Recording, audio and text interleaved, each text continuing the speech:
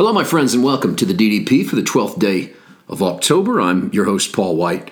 Today we continue with the line from the Creed, "And in Jesus Christ, his only Son, our Lord." Yesterday we talked a lot about the "and in," not just what we believe, but in whom we believe. That's an important point in both the reciting and reading of the Creed, and also in our day-to-day Christian life. And I think we're a little confused of that in our culture, to be quite honest. I think it's one of our great modern failures in the church.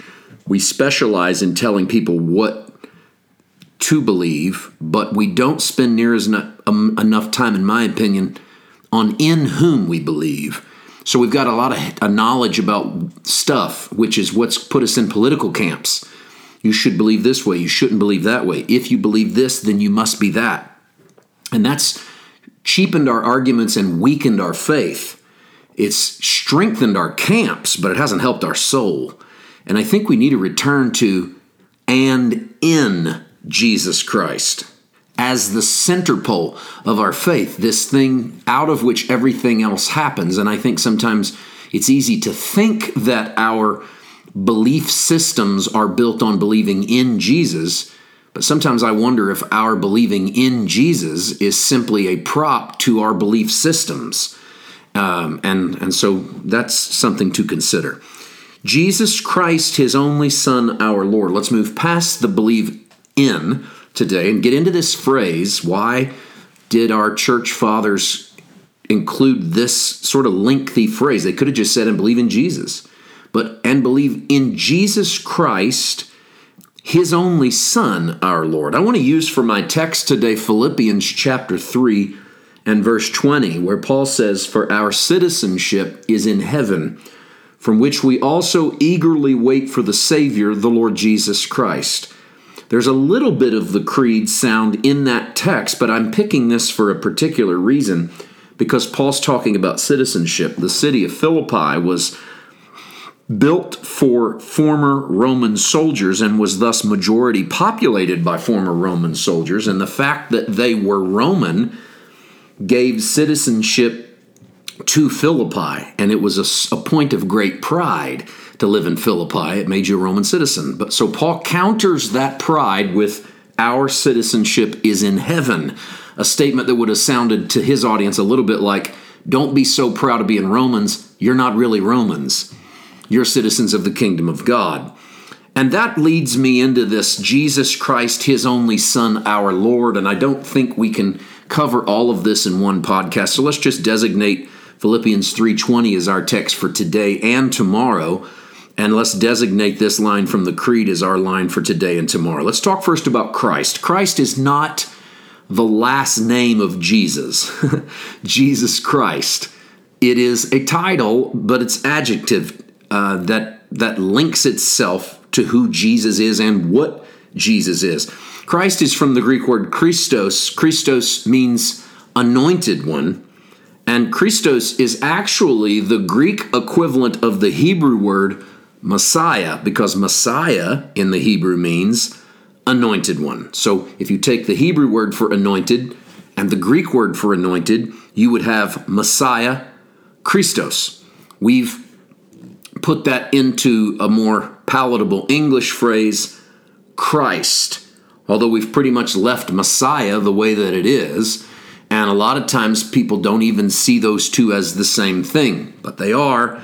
And we find that in the one man, Christ Jesus. So to call Jesus Christ, what the Creed was doing was linking itself into continuity with Israel, affirming that what they were looking for in Israel is what Christianity believed they had found. They were not separating themselves in pride. We have him, you don't. It was a link of this Jesus that died. That's coming up in the Creed, that he died, that he was crucified, died, buried, descended to the dead, and then third day rose. All of that's coming up, but to set ourselves for that, we have linked our faith backwards, of course, to Jesus Christ, but by calling him Christ, there's a continuity with the fact that Israel was looking for a Messiah, but by making that Christ Jesus, we have declared the fulfillment of looking for that Messiah. There can't be two of the ultimate anointed ones. Anointed in Old Testament terminology was someone who was set apart for service, like a priest or a king. But as the Old Testament unfolds, it begins to be prophesied that there will come a anointed one after the order of David, who will set up a throne that shall not end. So they were not looking for a typical anointed one.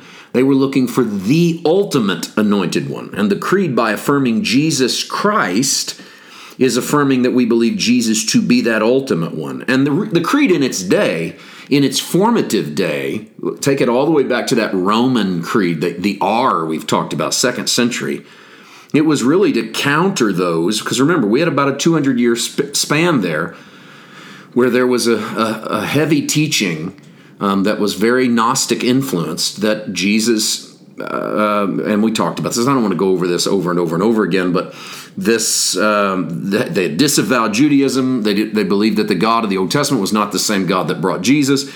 And so the creed was to sort of counter that teaching, is to say, yes, this Jesus is the Christ. So it's really a connection, a link of sorts between Christianity and between Judaism. It's affirming that the faith delivered to Abraham was real, not counterfeit, and not in a lesser God. Thus, Christ becomes the fulfillment. And it's built off of very Pauline theology, in which Paul declares Christ to be the seed, the Son. When the creed says Jesus Christ, his only Son, and I'll save our Lord for tomorrow, the last line in that portion of the creed. When it says his only Son, it's not just a declaration that God didn't have 2 sons or 3 sons. It's a declaration that only Jesus can claim to be God's Son, that no one else can claim to be the people of God via bloodline. So in a remarkable turn, the creed does 2 things at the same time in this line.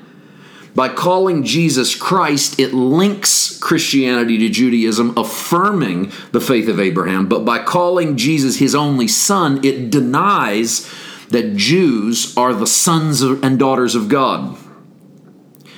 Instead, it puts Christ in as the only Son, and then you and I can go into Paul's teachings in the Galatians and say that those who are in Christ are actually Abraham's seed. What a powerful piece of theology. Tomorrow we'll close this line, and in Jesus Christ, his only Son, by emphasizing our Lord. We'll see you then. God bless.